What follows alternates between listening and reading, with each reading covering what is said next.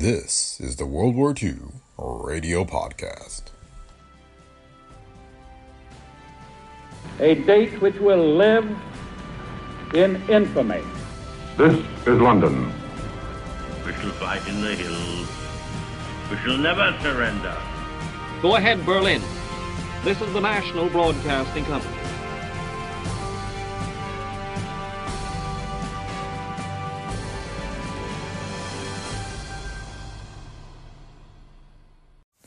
Welcome to the World War II Radio Podcast. The goal of this podcast is to present the original radio broadcast from 80 years ago during the days of the war, with the occasional more recent radio program about the war. Today we have the 1943 Year in Review from the Mutual Network. It covers the news of 1943, not surprisingly mostly focusing on the developments of the war during the year. The Mutual Network was founded in 1934 and at one time had more affiliates than any other radio network. Despite that, it's barely remembered today. Most likely that's due to the fact that it was the only one of the big four radio networks to not expand into television.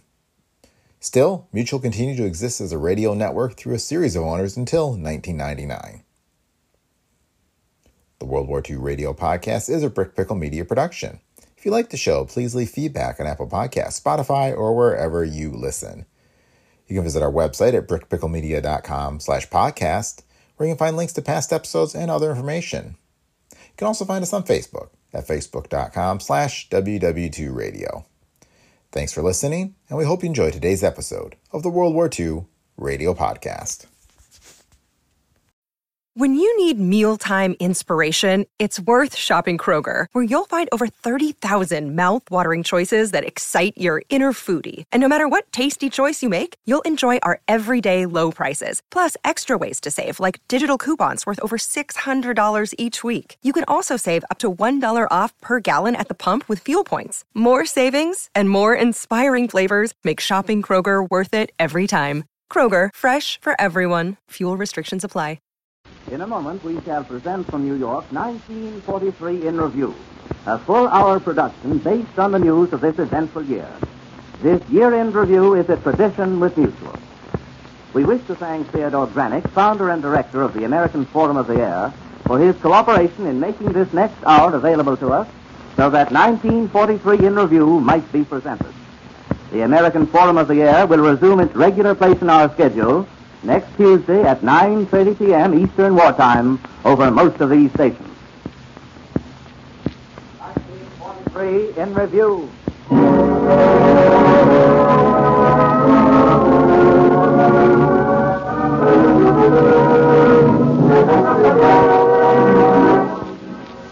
From coast to coast, WOR's War Services and News Division and the Mutual Network present their annual summary of the news of the year, featuring from WOR's file of historic recordings the voices of President Roosevelt, Prime Minister Winston Churchill, Madam Chiang Kai-shek, General Eisenhower, Cordell Hull, General Montgomery.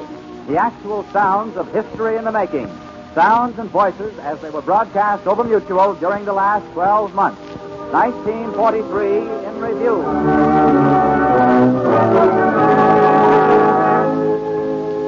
This program is dedicated to the memory of Frank Sewell, foreign correspondent for the Mutual Broadcasting System, who lost his life early this year as he carried out an assignment with the same courage and spirit found in all the press correspondents of the United Nations.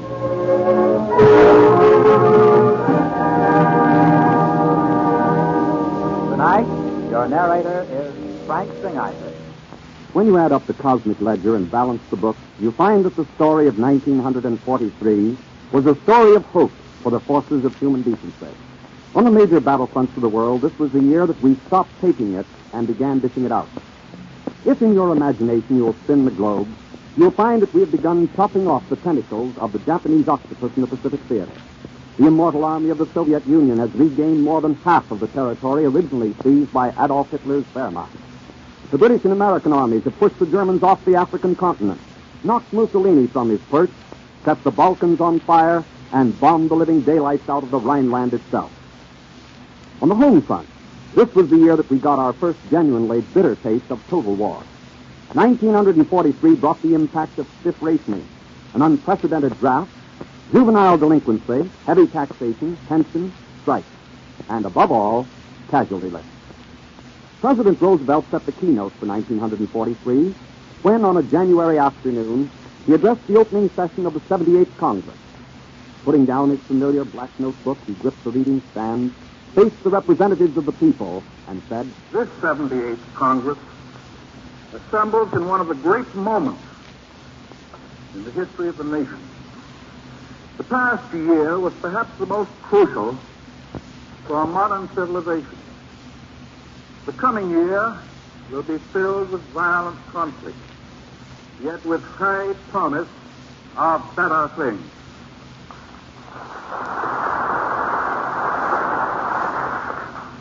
We must appraise the events of 1942 according to their relative importance.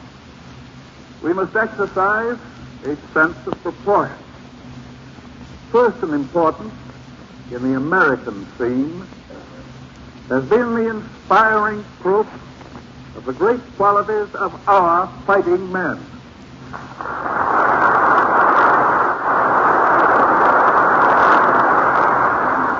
They have demonstrated these qualities in adversity as well as in victory. As long as our flag flies over this capital, Americans will honor the soldiers, sailors, and Marines who fought our first battles of this war against overwhelming odds.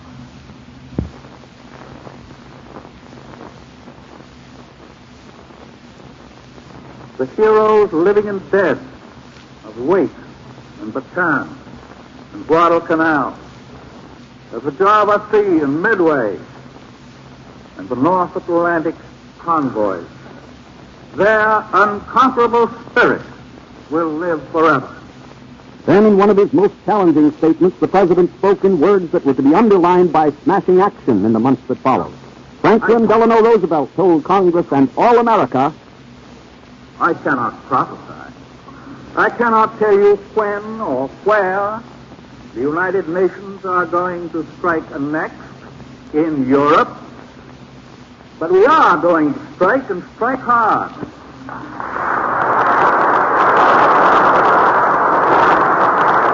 I cannot tell you whether we're going to hit them in Norway or through the Low Countries or in France or through Sardinia or Sicily or through the Balkans or through Poland or at several points simultaneously. But I can tell you that no matter where and when we strike by land, we and the British and the Russians will hit them from the air heavily and relentlessly.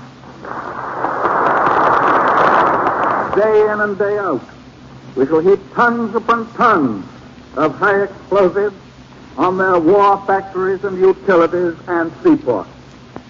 Hitler and Mussolini, they will understand now the enormity of their miscalculation, that the Nazis would always have the advantage of superior air power, as they did when they bombed Warsaw, Rotterdam, and London, and Coventry.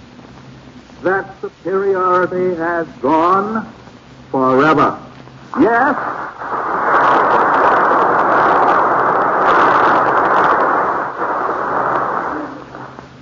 we believe that the Nazis and the fascists have asked for it, and they're going to get it.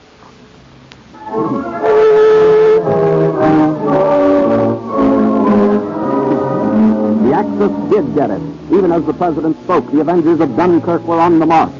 British General Bernard L. Montgomery's fabulous Eighth Army, having plunged across Egypt, was heading across the sand toward Tunis and desert.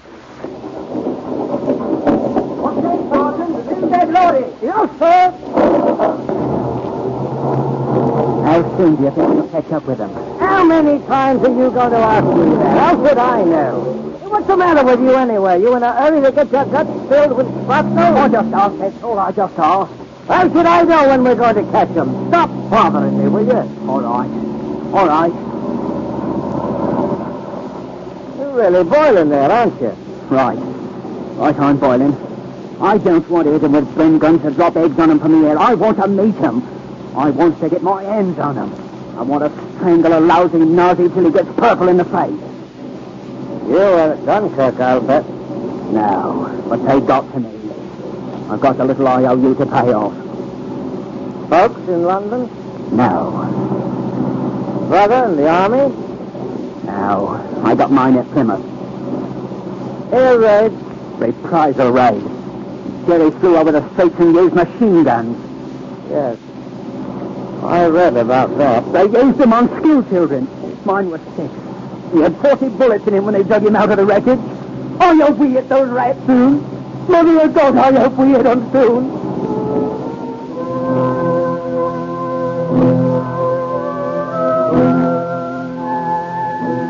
Paths of escape for the Africa Corps were blocked by the British, first under General Anderson, standing in the rain and slush near Medjez al-Bab, by the Americans under Lieutenant Generals George Patton and Mark Clark. Rommel was more than elusive, he was exasperating. His brilliant retreat tactics proved conclusively that however and wherever we met the German army, the battle would be long and hard, and the result not at all guaranteed. Meanwhile, here at home, you and I were swallowing the first unpleasant pill in waging total war. The OPA cracked down. The weapon, canned food rationing. The target, Mr. and Mrs. John Brown. Now, you see, mister, for every can you buy, I gotta get blue points. Yes, I get that. Except for certain things. Stuff that's not rationed. But for the stuff that is, you gotta use tickets. A, B, C. Then, later on, you use D, E, F, when they tell you. I think you use D first, then E, after the A, B, C. You get it? Oh, yes, what did you say? I said you don't need tickets except for what's on the list. Then this here lettering comes in. The lettering and the numbers. You gotta use the letters in the right order, and you count the numbers like they tell you. You add up the numbers, and you only use the numbers with the letters that are right. Oh, of course. I think you better tell me that again, huh? You use the letters they tell you with the numbers. They have point values, see? And the cans have point values. And you add up the cans you want, or the points you got, and you use the letters with those numbers on them. Only the letters that are good. Don't you get it? No. Well, look. Yes, here on the home front, Americans had to learn a new kind of mathematics. The larger portion of the American people fell in line, but some didn't. Because of them, an epidemic broke out. An epidemic as willful and dangerous as dynamiting military equipment. An epidemic simply described as the black market. To bring Mutual's listeners a documentary report on the black market, Dave Driscoll, director of WOR's War Services Division, went out with OPA inspectors in New Jersey as they nailed a racketeer. They caught him in the dead of night. For a long time, he wouldn't confess. But finally, when they pointed out that trafficking in illegal foodstuffs would affect his son in service, the criminal broke down. Now you're about to hear the recording made with portable equipment on the spot as the black market operator confesses his crime. Now the black marketer, at the mention of his son in the Army, breaks down and weeps. Listen. Listen, I wouldn't leave anything away from my son. Well, then why don't you come clean and tell us where you bought this stuff and let's get at the source of it and let's get the thing cleaned up. For all that there is in this country. I told you when you was up there, I had all the trouble I want. I don't want no trouble. What we're interested in doing is seeing that the situation is cleaned up just as much as we possibly can and protecting the interests of you as a citizen and also your son as a soldier. That's right. So, but we can't do it. I wouldn't let him down for anything. Well, then why don't you tell us Well, I can't remember. I can't think a lot of things that you want to know right offhand. After this retailer told the OPA his entire story, he was put on trial to face the consequences of his unpatriotic scheming. Later, he was charged and suspended for the duration. There isn't any happy ending to this particular chapter in the book of 1943. There won't be until both the black marketeer and the citizen who plays ball with him realize that when they are bootlegging in seemingly trivial things like a pair of stockings or a few gallons of gas, they are indirectly sabotaging the war effort. Actually, they are bootlegging in human lives.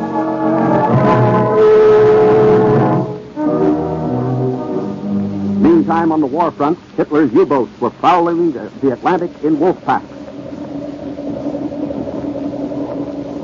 We go up to 10 meters. Super failure, Commandant.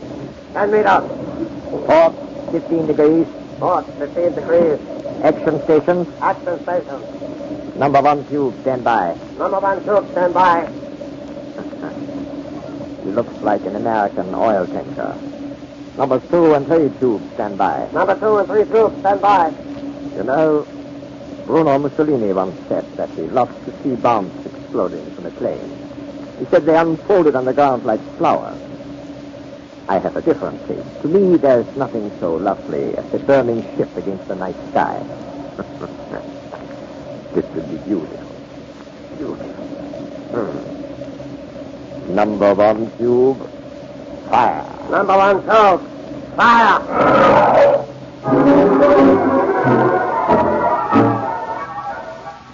Vice Admiral Carter in Europe must... Vice Admiral Carl Denitz, in his headquarters somewhere in Europe, must have grinned like the Cheshire Cat in the dark days of early 43. Now, as the year closes, the U-boat has been brought under control. Not defeated finally and forever, but one thing is certain, that smile has been wiped off the Nazi admiral's face. U-boat warfare was a strong card of Hitler's. But even in the days of enormous submarine victories, an event occurred that gave Allied morale a great boost. The announcement of it was sudden, breathtaking, inspiring. Just out of reach of enemy hands, Franklin D. Roosevelt had met Winston Churchill in a Casablanca hotel surrounded by barbed wire with fighter planes guarding the skies overhead. From Casablanca, despite the thousands of words that were exchanged, history will always remember just two. Unconditional surrender. When he returned to the United States at a dinner for Washington press correspondents, the president spoke of his tour. Most of all, he recalled meeting G.I. Joe, the everyday American soldier. Ask them what they're fighting for.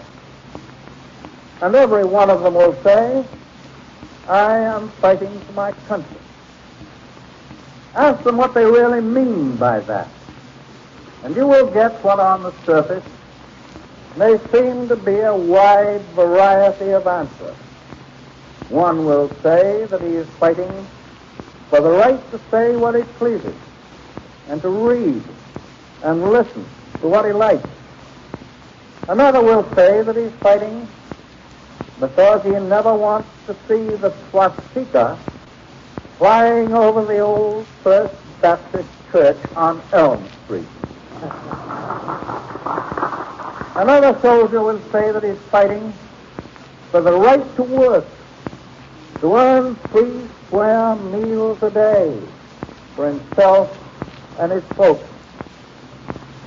And another one will say that he's fighting in this world war, so that his children and his grandchildren will not have to go back to Europe or Africa or Asia or the Solomon Islands to do this ugly job all over again.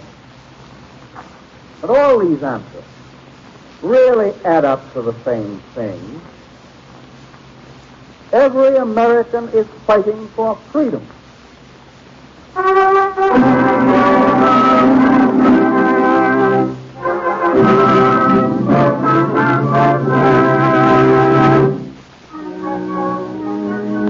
She was slim, delicate, lovely, dark-eyed, wearing a black Chinese gown with a touch of jade and sequins. She appeared early this year before Congress. She captivated the hard-boiled politicos and the nation besides. She was Mei Ling Sung, daughter of Sun Yat-sen's revolution. But rather than charm the people, Madame Chiang Kai-shek preferred to set their hearts on fire with the ghastly, heroic story of China's 5.5 years of war. To smash the illusions we harbored, to speak as one who has known it, of Japan's design for conquest. Now the prevailing opinion seems to consider the defeat of the Japanese as of relative unimportance, and that Hitler is our first concern. This is not borne out by actual facts, nor is it to the interest of the United Nations as a whole to allow Japan to continue not only as a vital potential threat, but as a waiting sword of Damocles, ready.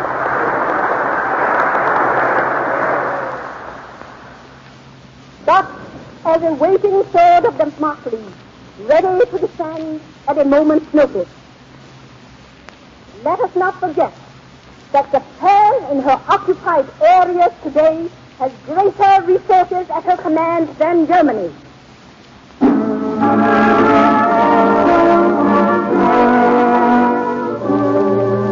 But while the United States thrilled to such dramatic events as Madame Chang's visit, there was also the daily hard grind of winning the war. Now, as we enter 1944, Washington has told Mr. John Brown what's going to happen next as best it can. And John Brown doubtless has more intelligence than to ask his government to go in for crystal gazing. One of the uncertain factors affecting life at home in 1943 was the long, painful, swiftly changing picture in Africa.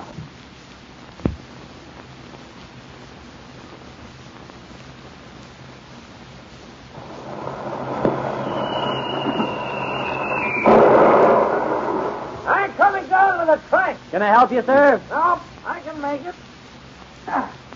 There we are. Now, you men, get this. You see this map? Our job is to cross the Wadi. We'll go with the first infantry attack. Is that clear? Yes, sir. 0 hours, 17:15. Wait for the barrage. It'll come. Remember now, we've got to cross and then stay there. It looks like a ridiculous small piece of dirt, but it's important. I guess every one of these blasted hills is important. They were, too. Forcing Rommel's back to the wall was a nerve-wracking achievement. By early April, Rommel was marching past Gabas, Fox, and Sousse, where Carthage had stood. The so-called heroes of the Thousand-Year Reich were marching past the relics of a fallen empire. And as Rommel retreated, as he headed back toward Tunis and back further toward Cap Lebon, the spectacle must have meant much to a former journalist, a blacksmith's son, one Benito Mussolini, who could no doubt hear the drums of doom in the soft shuffle of British and Yankee feet across the Mediterranean.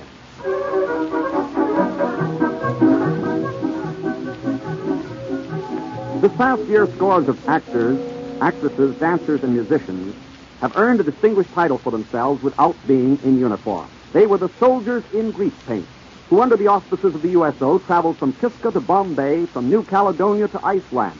Dodging bombs, they put on combat helmets, an old pair of shoes, sometimes even overalls, and flew or rode from camp to camp, from city to city, from nation to nation, to entertain the American doughboy. One of the soldiers in grease paint was Al Schacht, Clown Prince of baseball, who went through North Africa and Sicily by himself, playing for the boys. We take you now in fancy to one of those shows for our Army.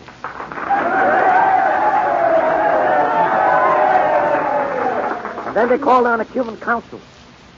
And he, in very dramatic gestures, eulogized Acosta the pitcher and Torre the catcher of the Washington American League Baseball Club. Of course, he spoke in Spanish just like the other speakers. The only words I could make out of all the speeches in Spanish was Acosta pitcher, Torre catcher, Washington American League Baseball Club. Then they called on me. I figured, well, everybody else spoke in Spanish. I'll speak in Spanish. So here was my speech. The metro se quita por dentro si la cápora siento desde tanto. And viva la fortra senato. El Acosta pitch, Washington American League Baseball. And the Villa Capo presenta cinema tanto si della babata. Timberato.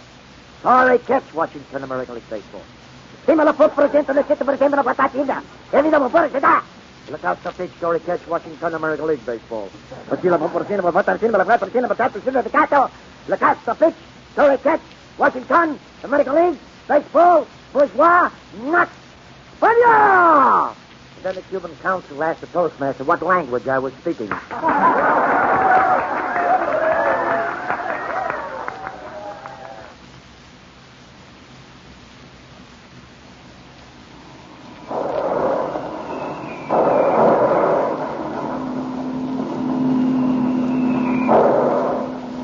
Elsewhere in Europe, the Axis was recalling a promise made by an Englishman a long while ago. You have no chance.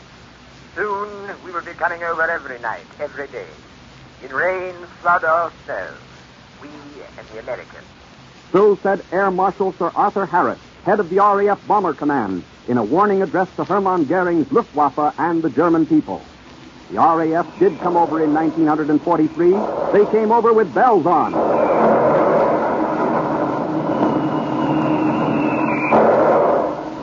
They operated a shuttle of destruction all over the Ruhr.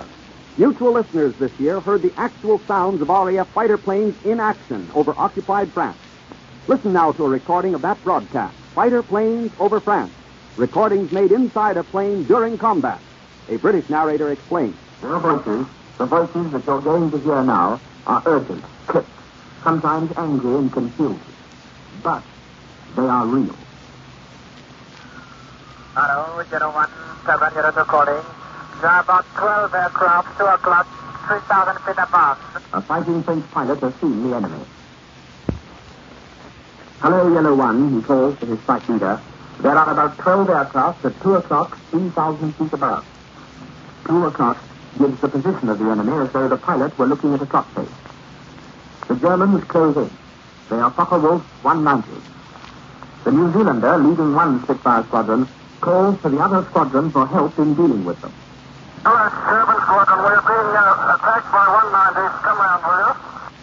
Hello, this again.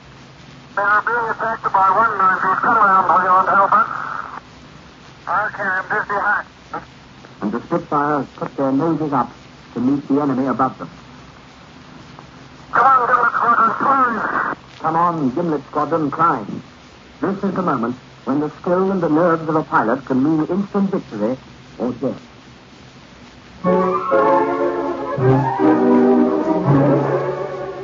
As the air offensive against the Nazis mounted, Winston Churchill appeared in the United States once more.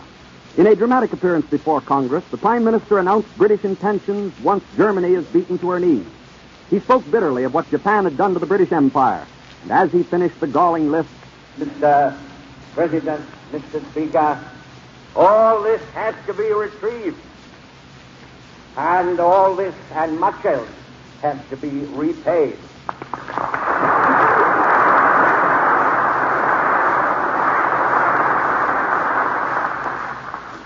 And here let me say, let no one suggest that we British, have not at least as great an interest as the United States in the unflinching and relentless waging of war against Japan.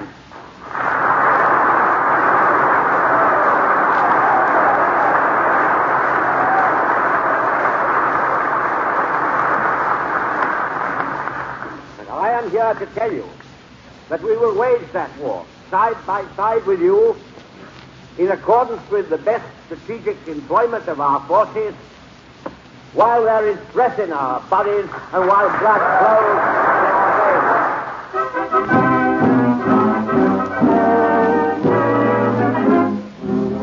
veins. On a windy July evening, the Allies began the largest amphibious operation in the world's history. A colossal armada of 2,000 ships, aided by ruthless air support, set sail for the island of Sicily. Pantelleria had cracked. Sardinia had been overpowered. The ships were down. The flash on the invasion came over Mutual's wires. Here is the recording of Seymour Corman's broadcast. Rufus Seymour Corman at Allied Force Headquarters in North Africa. The long-expected Allied landing on European territory has come. Early this morning, Allied forces, under the command of General Dwight Eisenhower, set foot on the island of Sicily, a triangular footstool just west of Italy's toe, and separated from that toe at the northeast and only by the narrow straits of Messina. Before those ground troops came ashore, Allied air power had laid another tremendous design of destruction across Sicily. Bombers and fighter bombers pouring their explosives on vital objectives. And as the troops came up to the coast, our naval forces, which had escorted them across the sea, let loose their big guns, bombarding the shore defenses. This battering from the sea continued during the landing. The air smash, just preceding the landing, was the culmination of those terrific onslaughts during the past several weeks. Onslaughts which had among their principal objectives the airfields at Gardini in the eastern part of the island, Palermo, a western port, and Messina, the Sicilian terminal of the train ferry supply route to the mainland. Coincidentally with the landings, a message from General Eisenhower to the loyal Frenchmen of occupied France was put on the Allied radio. He called on Frenchmen to remain calm, not to be deluded by any false rumors which the Axis may circulate. When the hour of action strikes, he said, we will let you know. And now we are locked in combat with the Axis again. We are on our way. The invasion of Sicily began on July 9th. And just 16 days later, on July 25th, over the Rome radio at 11 p.m., it is announced that the King has accepted the resignation from office as the head of the government, Prime Minister, and State Secretary, tendered by His Excellency Benito Mussolini. Mussolini had resigned. He had met with Adolf Hitler just before it. He had talked with the Italian cabinet. And then one moment in the Palazzo Venezia, he began his journey back into oblivion. Here in the United States, when the news broke... Tell you what I'll do, pal. I'll give you 10 to 1 the war in Europe's over by Christmas. You won't get that kind of dough from me, my friend. I'm no sucker. What do you mean? It's a fair bet. I know a guy who says Wall Street's given 2 to 1 we cross the Channel by Labor Day. Well, really, now that Mussolini's gone, how much longer can Hitler hold out? It's in the bag, brother. It's in the bag.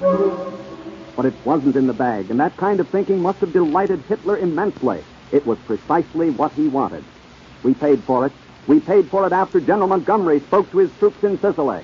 The Allied armies landed in Sicily on Italian soil on the 10th of July. Magnificently supported by the Royal Navy and the Allied Air Forces, and are, today, in possession of the whole island, except for the northeast corner, where the enemy is now hemmed in. I want to call on you, soldiers of the 8th Army, that this has been a very fine performance. On your behalf, I have expressed to the commander of the 7th American Army on our list the congratulations of the 8th Army for the way the American troops have captured and cleaned up more than half the island in record time.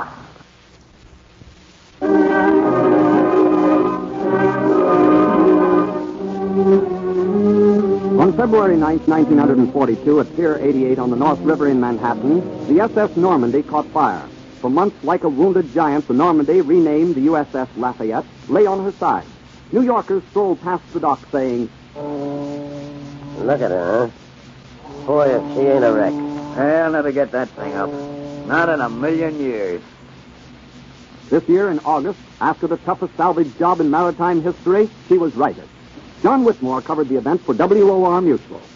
At the present time, the angle of the ship is at 46.6, which is a considerable improvement over past reports made in other broadcasts. At the present time, the work is progressing satisfactorily. It's moving right along. I'm sure that in the background you can hear the tremendous roar of the motors of the air compressors and large pumps that are sending cascades of water tumbling down the promenade deck, which is now almost entirely exposed. Directly before our microphones, we have Mr. John I. Tooker, Jr., who is the son of Mr. Tooker in charge of salvage operations for Merritt Chapman Scott Corporation. Mr. John I. Tooker, Jr. is in charge of the diving operation here. And in order to give you a picture of what the divers were up against, I'm going to ask him, please, if he won't tell you what he considered to be the most hazardous operation for divers while working on the salvage of the ship. I'd say that the most difficult jobs that the divers had on this ship was the underwater burning, taking off superstructure. In this method, we had to use underwater torches and cut away the metal, and at the same time, we had to sling onto the metal and have it taken away clear of the ship. I think the divers had a very hazardous job doing this. Mr. Tooker, were there any divers lost in this entire salvage job? No, we've had 75 divers on this job ever since I've been here, and we haven't had any accidents whatsoever. Not a diver lost. And that afternoon, the proud symbol of an almost forgotten France rose majestically again.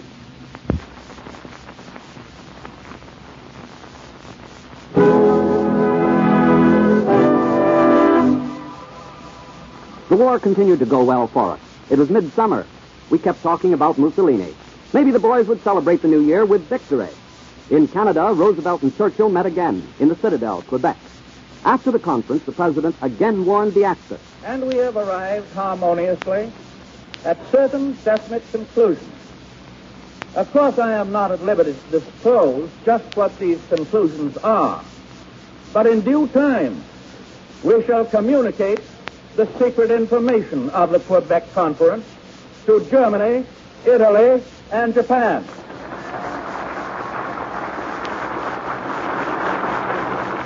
We shall communicate this information to our enemies in the only language that twisted minds seem capable of understanding. Sometimes I wish that great master of intuition, the Nazi leader, could have been present in spirit at the Quebec conference.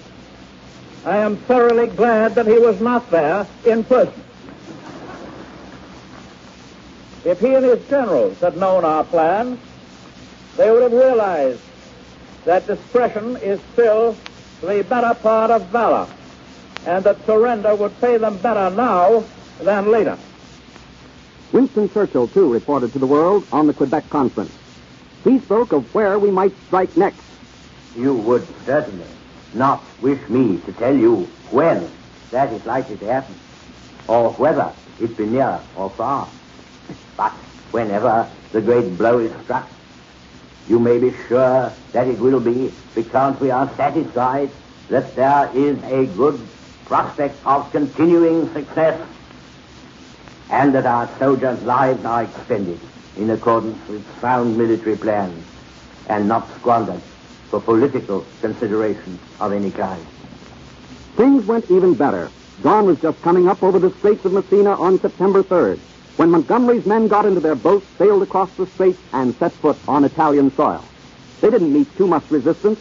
At 6:30 p.m. on September 8th, over the radio in North Africa came a voice. This is General Dwight D. Eisenhower, Commander-in-Chief of the Allied force. The Italian government has surrendered its armed forces unconditionally.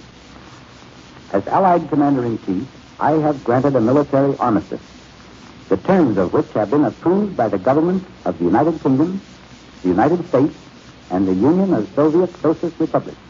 Thus, I am acting in the interest of the United Nations. The Italian government has bound itself to abide by these terms without reservation. The armistice was signed by my representative and the representative of Marshal Badoglio, and it becomes effective this instant. Hostilities between the armed forces of the United Nations and those of Italy terminate at once. All Italians who now act to help eject the German aggressor from Italian soil will have the assistance and the support of the United Nations. Italy had surrendered. We'd been right. We could let down. We could relax. Everything was hunky-dory. It was in the bag, they said. But was it? Then we caught it. We walked into the trap. It was at Salerno. Salerno was the price we paid for the spree begun by Mussolini's resignation. Salerno taught us a lesson. Dave Driscoll was there for Mutual. He landed with the boys on the beachhead. He saw what happened. And Dave Driscoll is here now in person to tell that story. The story of Salerno cannot be told in 1 or 2 minutes. British and Americans alike aged years on those beaches, and many are still there, buried in the sand. The story of Salerno is one of tremendous sacrifice and courage. Just plain guts, if you will. Unlike at Sicily, the weather was on our side. During the first 2 weeks, there were only 6 hours when the Navy was unable to unload supplies on the beach because of rough water. I didn't go ashore until D+5, 6 days after the first landing. But the situation ashore was not much different then than it was after the first few hours. As we stepped ashore, the first man we met was Randolph Churchill, son of the British Prime Minister. He calmly told us the German tanks on the night before had battered their way down to within 600 yards of the sand on which we stood. He believed, however, the reinforcements which we had brought in with the convoy would stabilize the Allied position. They did, but that night was one of the toughest nights of the first 10 days. The German bombers came over with everything they had left. The German tanks made a last desperate attempt to push the Americans and British from the soil of the European continent. Everyone had underestimated the job ahead, not necessarily from a physical point of view, but from a psychological point of view. We knew the Germans were tough, but we were mentally thrown off guard by the Italian surrender.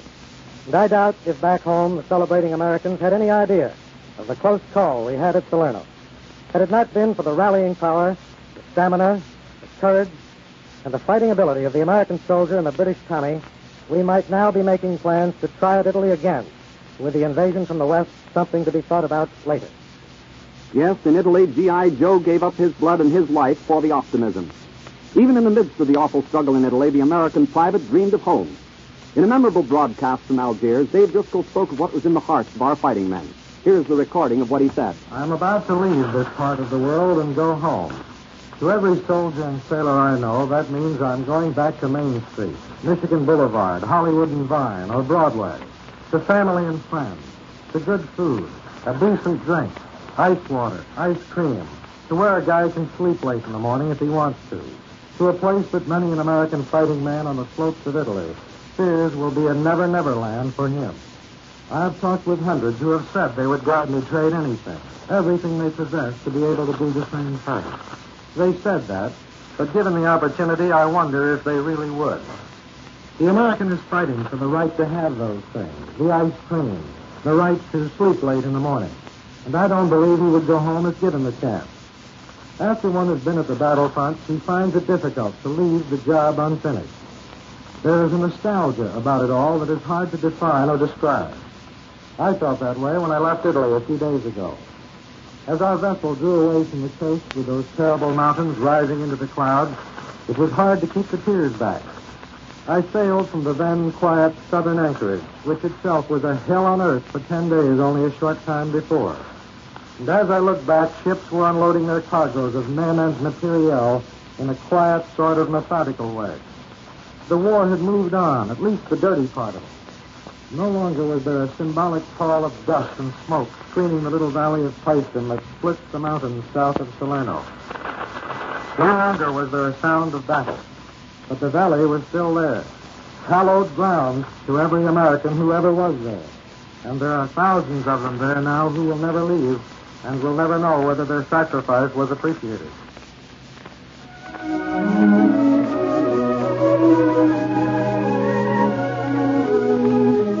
It is the small threads woven together that make the larger pattern. So this, too, was 1943. The talk of the post-war world, the talk of plastic cars and helicopters, the razzmatazz of politics about the 1944 presidential campaign, pay-as-you-go income tax, the murder of Harry Oakes. The shortage of butter, the waiting for the laundry, the independent maids, the priceless nylon, and the letters, waiting for the letters from that camp down south, then waiting for them from APO number something, their postmaster. Being afraid the doorbell would ring and there'd be a boy with a telegram. I remember going upstairs to my son's room I don't know how many times. I went through his dresser and fondled his clothes, flicked through his old school books with the childish handwriting scribbled inside the cover. I remember how I reassured my wife, how I tried to cover up, to keep going. And somehow it didn't work. It didn't fool her at all. We'd wake up in the middle of the night and talk and pray. I never thought human beings could take that much. I never believed that a man could live on hope and hope alone. While Mr. and Mrs. John Brown were struggling along on the home front, Mr. and Mrs. Sauerkraut in Berlin were getting their heads blown off. For as the year approached its close, the RAF over Germany let loose with a Sunday punch. At the height of the RAF offensive, Mutual broadcast the recorded sounds and voices of British flyers over the German capital as they dropped their blockbusters. Listen. Front doors open. Hello, Bombardier. Okay when you are. Front doors open. Home doors open, Bombardier. Right. Steady.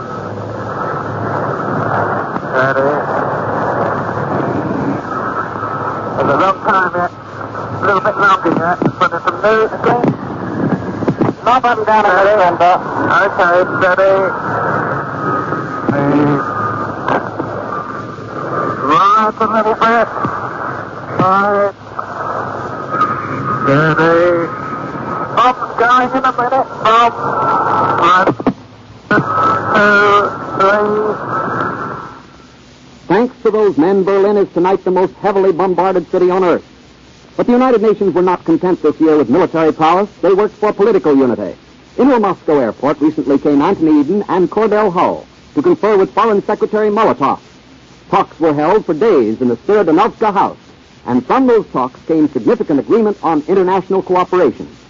Addressing Congress when he returned, Cordell Hull explained the Moscow agreement. In that document, it was jointly declared by the United States, Great Britain, the Soviet Union, and China that their united action, pledged for the prosecution of the war against their common enemies, will be continued for the organization and maintenance of peace and security.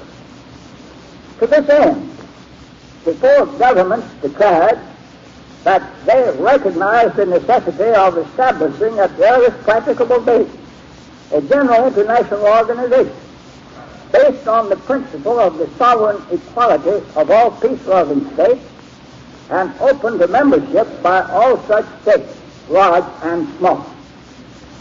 I should like to lay particular stress on this provision of the Declaration.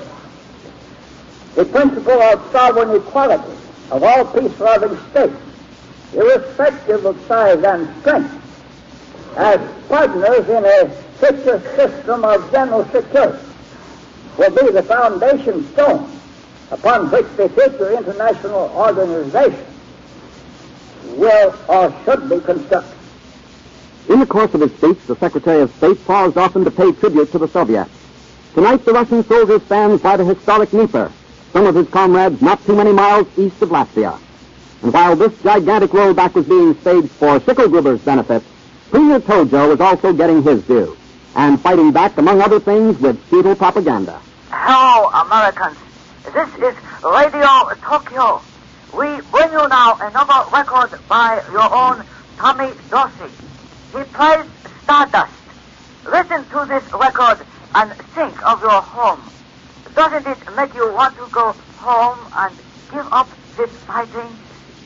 This little bit of Japanese wishful thinking, typical of what is being beamed at Americans in the Pacific, was a double-edged sword. It was no wonder Radio Tokyo whined, Please go home. This year we swept the Jap out of the Aleutians, took Salamaua, Lae, New Georgia, and Rendova.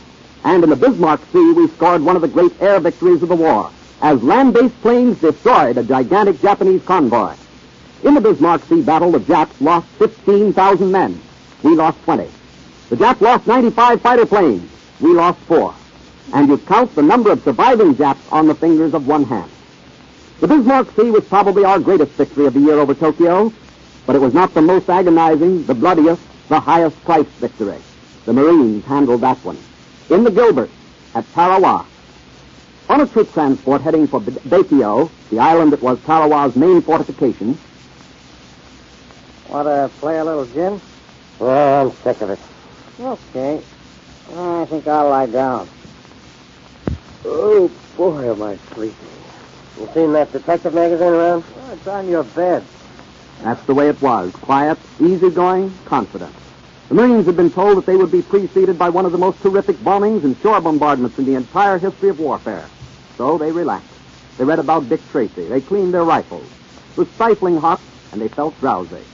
Then as they climbed into their boat, as some of them were still creeping down over the sides, hanging onto the net,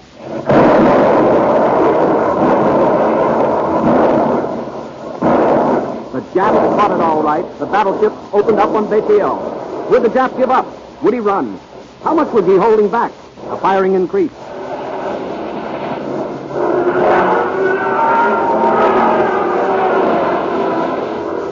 We can't use the Higgins boat. Came in. The first It's wave too was shallow. headed for the beach. That means we gotta walk into that machine gun. That was exactly what it meant. It meant getting out of their boats and walking waist deep directly into the face of a Jap machine gun. Snipers, take cover!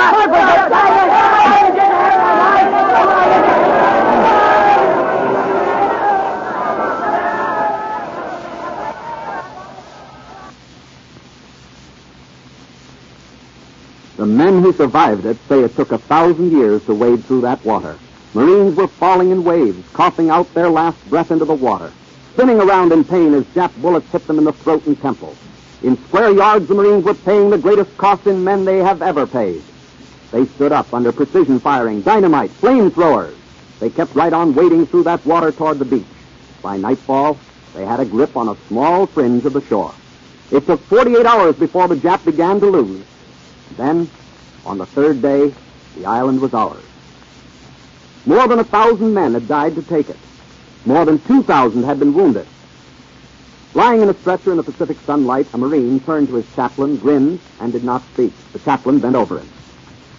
How do you feel, son? I'm better, Father. Better. It's all over, huh? Yes. How do we make out? Well, you might not understand it now, son. But I think as long as man is on this earth, people will remember how you made out.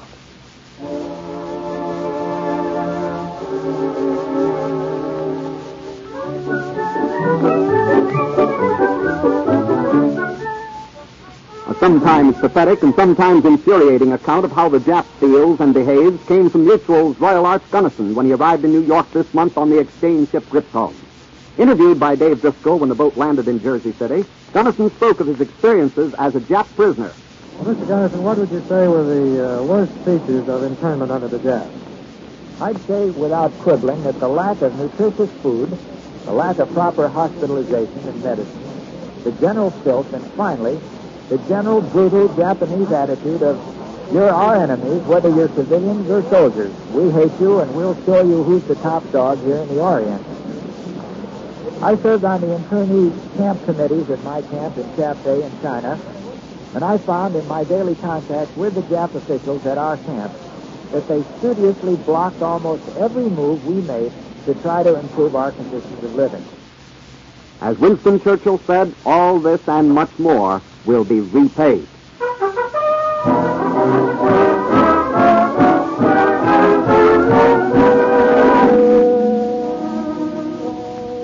The grand climax to the story of 1943 came when four men met. In the exotic atmosphere of Cairo, Generalissimo and Madame Zhang talked with President Roosevelt and Great Britain's Prime Minister Churchill. Then, in Tehran, after the people of the United Nations had wondered and doubted for months, the two leaders of the democracies in the West at last came face to face with Marshal Joseph Stalin. To plan the end of the war and the peace to follow. After he returned from Tehran, the president spoke to the United States again on Christmas Eve from his Hyde Park home. First, he spoke of our military plans. The Russian army will continue its stern offensive on Germany's eastern front. The Allied armies in Italy and Africa will bring relentless pressure on Germany from the south. And now the encirclement will be complete as great American and British forces attack from other points of the compass. The commander selected to lead the combined attack from these other points is General Dwight D. Eisenhower. His performances in Africa, in Sicily, and in Italy have been brilliant. He knows by practical and successful experience the way to coordinate air, sea, and land power. All of these will be under his control.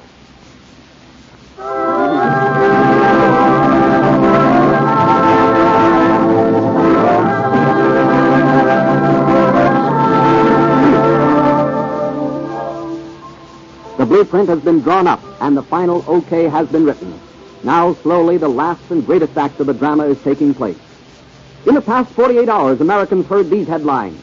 General Eisenhower declares that the Allies will win the European War in 1944. American Marines have established 2 beachheads in the Cape Gloucester area of the Japanese island of New Britain. The British Navy has destroyed the Nazi mystery battleship, the Scharnhorst. And just a few hours ago, Secretary of War Stimson spoke from his office in the Pentagon building, Washington. It was a message to the American people following government seizure of the railroads to forestall a strike that might impede the drive to end the war. Secretary Stimson made a dramatic analogy as he explained that if we utterly destroyed Hitler's railroads, we would have inflicted a major catastrophe. Now this nation has faced a similar military catastrophe of equal and crushing magnitude in this threat to halt the operation of the railroad. By swift and decisive action, it has been avoided. We shall not hand to Germany and Japan this great military victory. The railroads will continue to run. In this grave emergency, I ask the full devotion of all the men and women in the railroad service. For my own part, I pledge to all Americans that the War Department and the Army will not fail them in this great trust. So, as the year 1943 draws to a close, we've not only shifted from the defense to the offense, but we're beginning to take the actual steps in an organized plan to smash the enemies of civilization.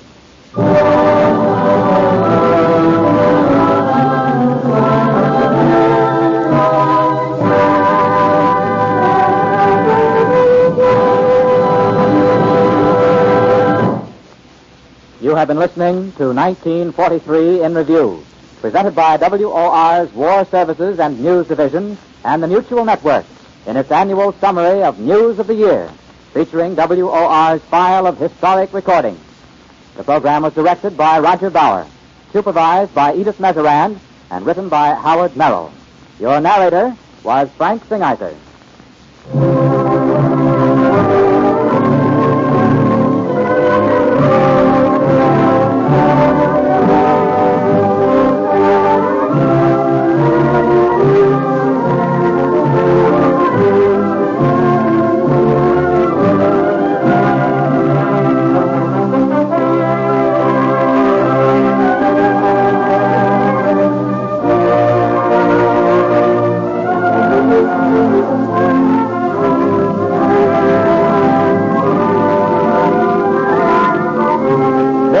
Mutual.